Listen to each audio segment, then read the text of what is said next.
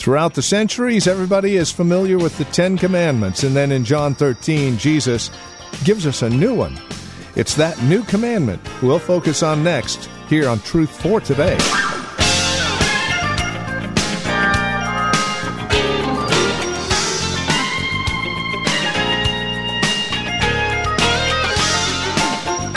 Our series is called Love on Display, and here in John 13 we begin the upper room discourse, and we begin this love that is really on display in such amazing ways. As we'll see today, there is a new commandment that Jesus gives his disciples and you and I. It's found here in John 13, verses 31 through 35. Make it a point to join us today as we see what is new about the new commandment. Here's Pastor Phil Howard from Valley Bible Church in Hercules with today's broadcast of Truth for Today. The book of Hebrews is a book of encouragement. I'm going to preach from John, but I want to read a passage to you. It says in Hebrews 10:23, "Let us hold fast the confession of our hope without wavering. For he who promised is faithful. And let us consider how to stimulate one another to love and good deeds." And he's saying this, you, plural, and then watch this. How can you stimulate each other to love and good deeds? Well, you've got to be in contact with them some way, right? Not forsaking our own assembling together, as is the habit of some, but encouraging one another. Have you ever seen an over-encouraged Christian? Encouraging one another. As you watch LeBron James in the NBA playoffs, I think that he's going to win it anyway. But anyway, and all the more as you see the day drawing near. Some of you can't be stimulated because you don't get around the folks that can stimulate you. We corporately meet to stimulate each other by song, by testimony, by the word, hopefully by interacting with one another. And as the day of Christ gets closer, as we live in the day of demonic spirits and demonic oppression of everything that promotes Christ, we'll meet tonight. And this young man over here, Matt Nicosia, it's our first time to have Matt preach to the church. He's taught on many different levels, heads our men's ministry, and one of our deacons. And I think we'll find out what all God's going to do with him as a preacher. But he loves the Lord. He's on a job. He'll be working 5 days this week, driving to Santa Rosa, raising 3 kids, paying bills, getting up as early as you, and he's going to preach tonight. And it'd be wonderful if you'd come, first of all, to support Jesus, support the saints that need to be stimulated. Might be an encouragement to a man. An empty building, nothing will drain you any more than an empty building. You know, it's kind of draining today, breaking back preaching after last week, because first service is maybe 50%, maybe. But last week it was full, right? But we can't feed you every week. Feed you the Word. Deborah and I have tried to figure out how we can go one service all through the summer, because we love, it's a different kind of meeting. There's an excitement. And so many of you are so faithful to come out at night. I encourage you to come. It might be radical Christianity for you, because you never grew up with folks that maybe think it could be good all day, but it can't. And I think we need the stimulation. If you want it, if you want to be encouraged, if you want to be stimulated, I encourage you to come. And there's a little thing we do that you might call a rabbit's foot, and that would mean you have no idea. we actually break bread and celebrate the Lord's Supper. And if there's baptisms, we would do it. There's none tonight. But we encourage you to come and see me after the service and tell me, listen to me, I want you to meet me after the service if you come, and you normally don't, and tell me whether it was a waste of your time or if it was profitable. Just see me after the service, okay? And I'll have some bodyguards with me if you're feisty. Turn to John 13.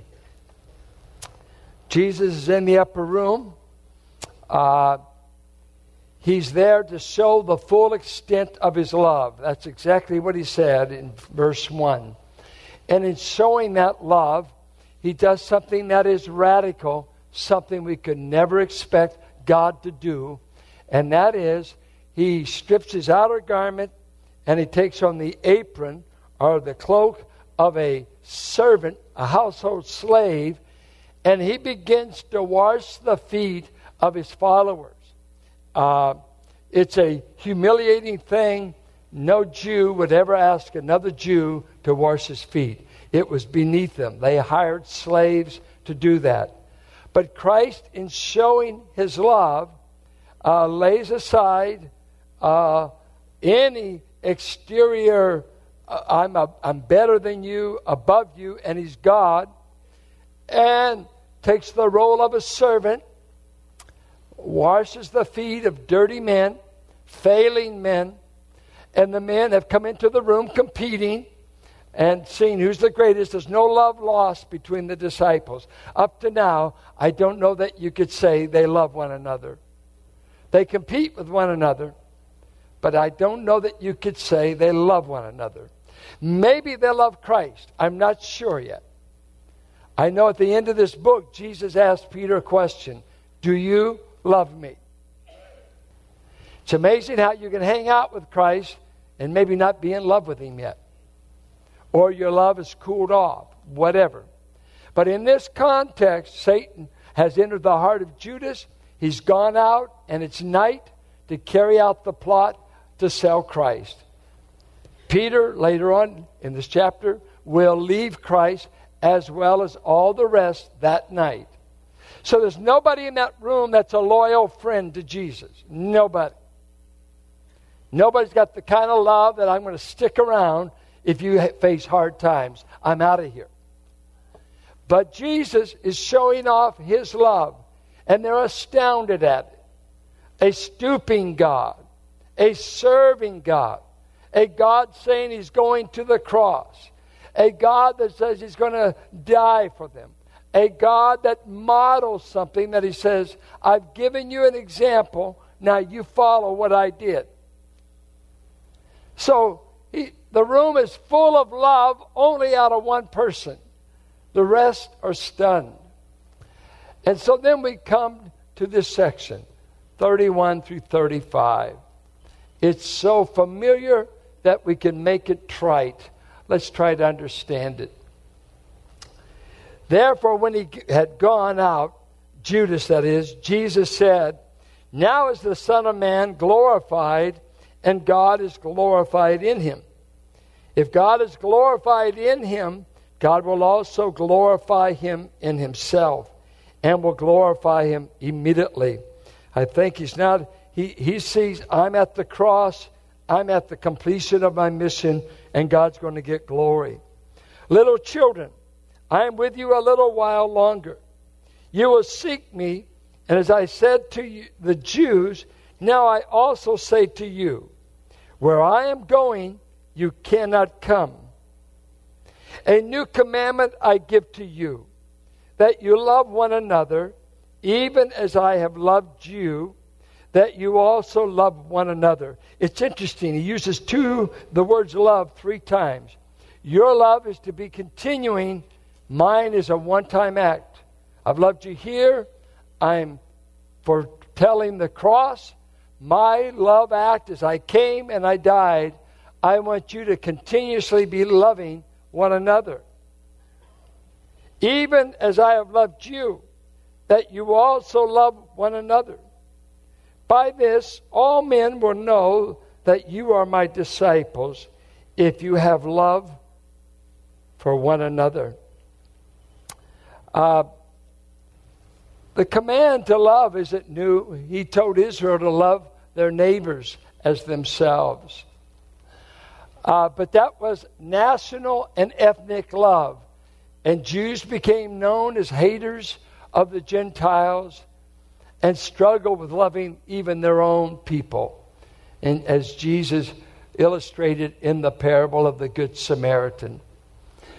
And so they had that command. They had the command to love God with all their heart in Deuteronomy 6. We've got the command to love our wife as Christ loved the church in Ephesians. But this command, what's new about it? What's new about it?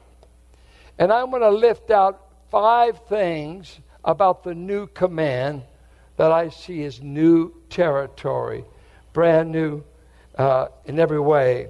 But let me first of all give you just a little intro to this concept of love. Love is an ambiguous word. If I use it this way, you'll understand. Kid comes in from playing outside.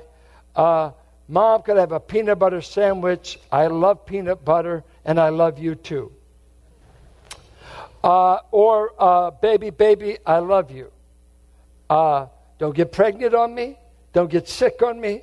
And don't get ugly. Because I'm out of here. Was that love or lust? Lust, I want to use you for my own purposes without any commitment to you. No contract here. Whereas, different kinds of love. We don't have any words in English language to differentiate the shades of, Lord, I love you. I love my wife. I love my dog. I mean, it goes on, and every time in the context you're saying, I wonder what the word love means in their mind. I hope the love for God isn't equal to the love for a dog. Well, the Greeks had 4 different words. They had the word eros, storge, phileo, and agape. The word eros was a word that was based upon externals, the physical. So it became used of erotic love, sexual, physical love. But its basic concept was on what pleases the eye, the external. And Aristotle said it begins with the eye. It's associated with desires and passions. And so, wow, I love that chick. I love that car. And you might be just saying, I love the external. I love the figure. I love the beauty of the car, the girl, whatever. And so it was used of the external. Meant nothing beyond that. And having just celebrated by being sick last week, our anniversary, I quote one of my favorite love poems to you. John's girl is rich and haughty. My girl is poor as clay. John's girl is young and pretty. Mine looks like a bale of hay. John's girl is smart and clever. My girl is dumb but good.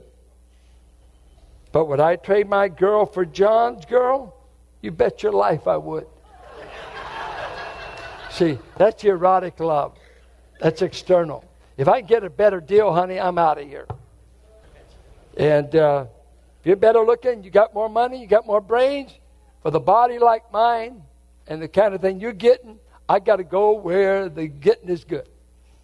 So I'm out of here. See you later. That's erotic love, physical, externals. Storge love was the love among family members. I love my children.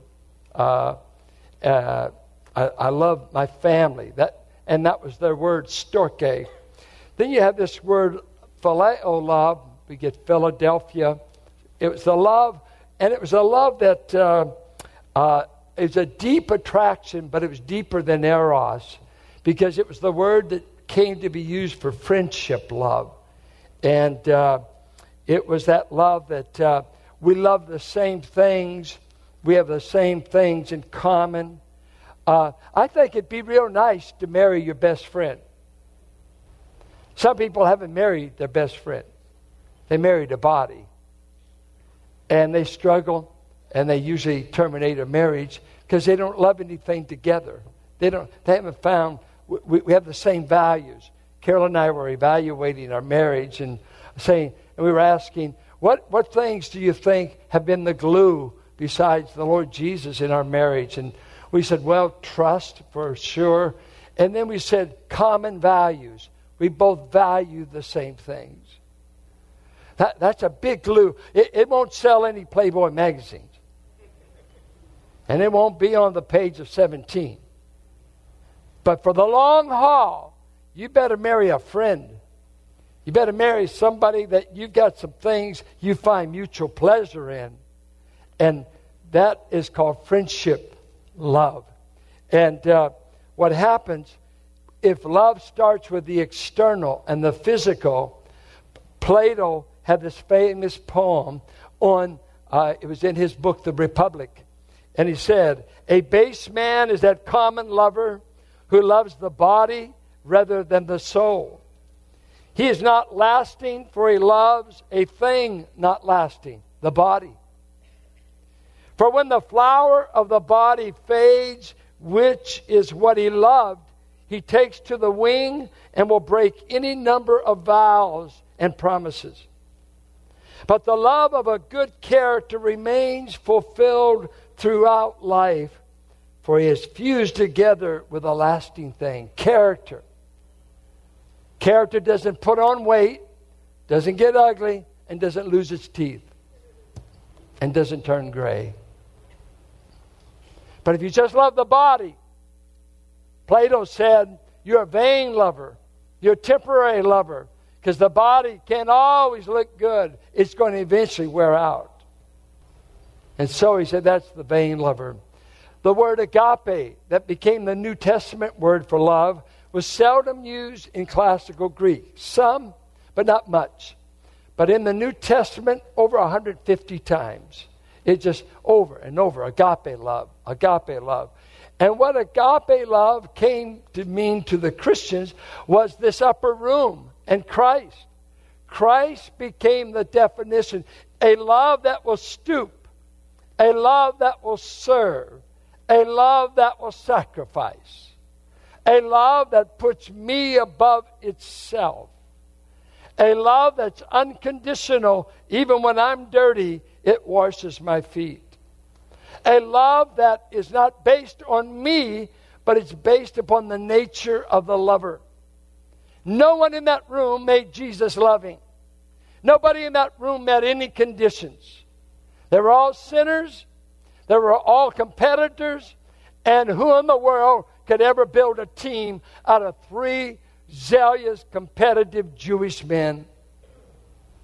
I had a Jewish friend who said, the reason God made Gentiles is somebody has to pay retail. And then he told me, wherever there's 3 Jews, there's 4 opinions. Well, Gentiles do pretty good on that too.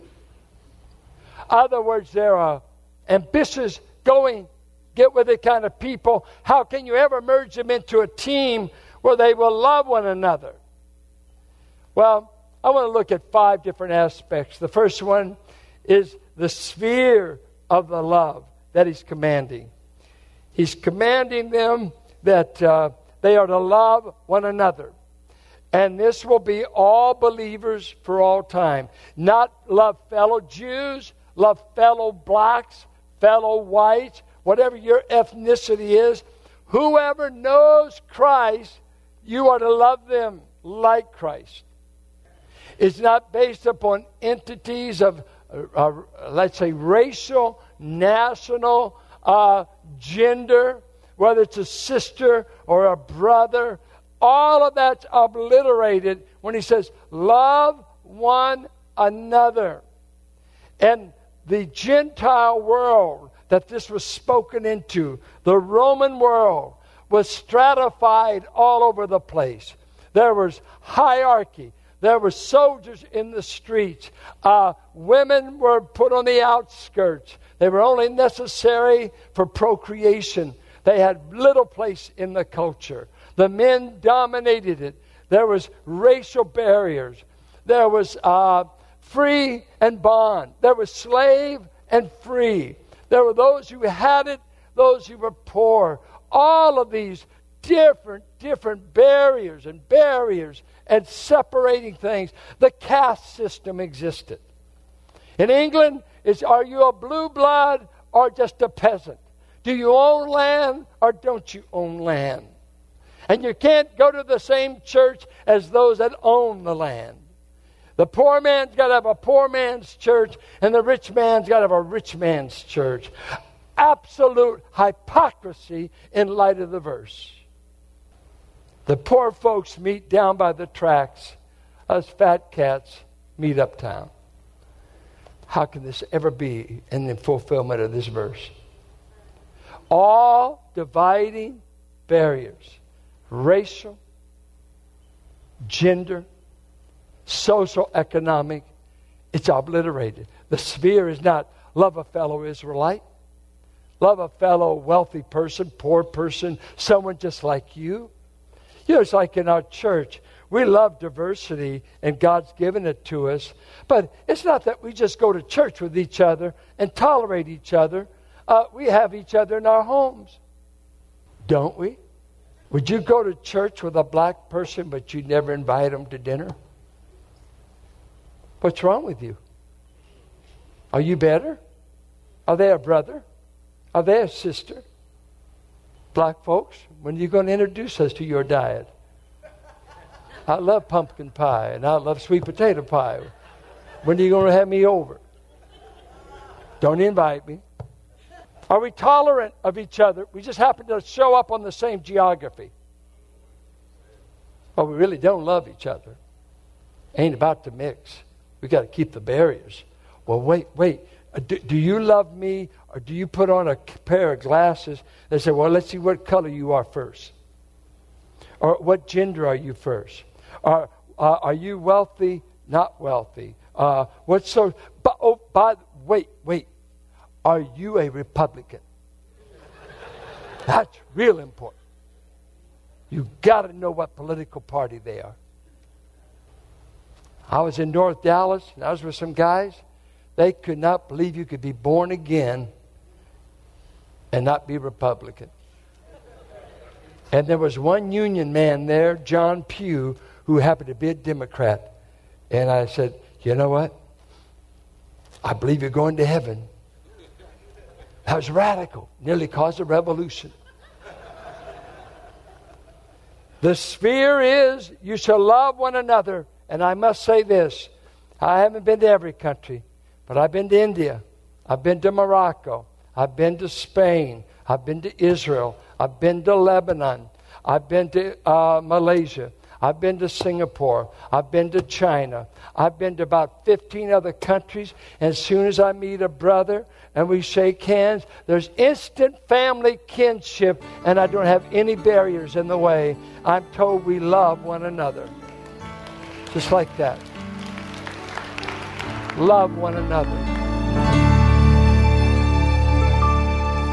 And once again, we've come to the end of our time together here today on Truth for Today with Pastor Phil Howard. As we lock things up for another day of broadcasting, we do so with a way to contact us here at Truth for Today. If you have a question, a prayer request, comment, we would love to pray for you. If you have a praise report about how the program is encouraging you in Christ, we'd love to hear that as well. A couple of ways to reach out to us. The easiest, of course, our phone number, 855-833-9864, or our website, truthfortodayradio.org. Now, you have another way to reach out to us, and that is, especially if you have a question or a praise report that you would like Pastor Phil to answer. Well, simply take your voice memo app on that smartphone of yours, record your question along with who you are and where you're calling from, and then email that bit of audio to us at tftquestions@valleybible.org. Again, the email address is tftquestions@valleybible.org. So email that to us. We'll run it by Pastor Phil, and should we use it on the radio, we'll even let you know when. And as always, you can again reach out to us at our website, truthfortodayradio.org, or by calling 855-833-9864.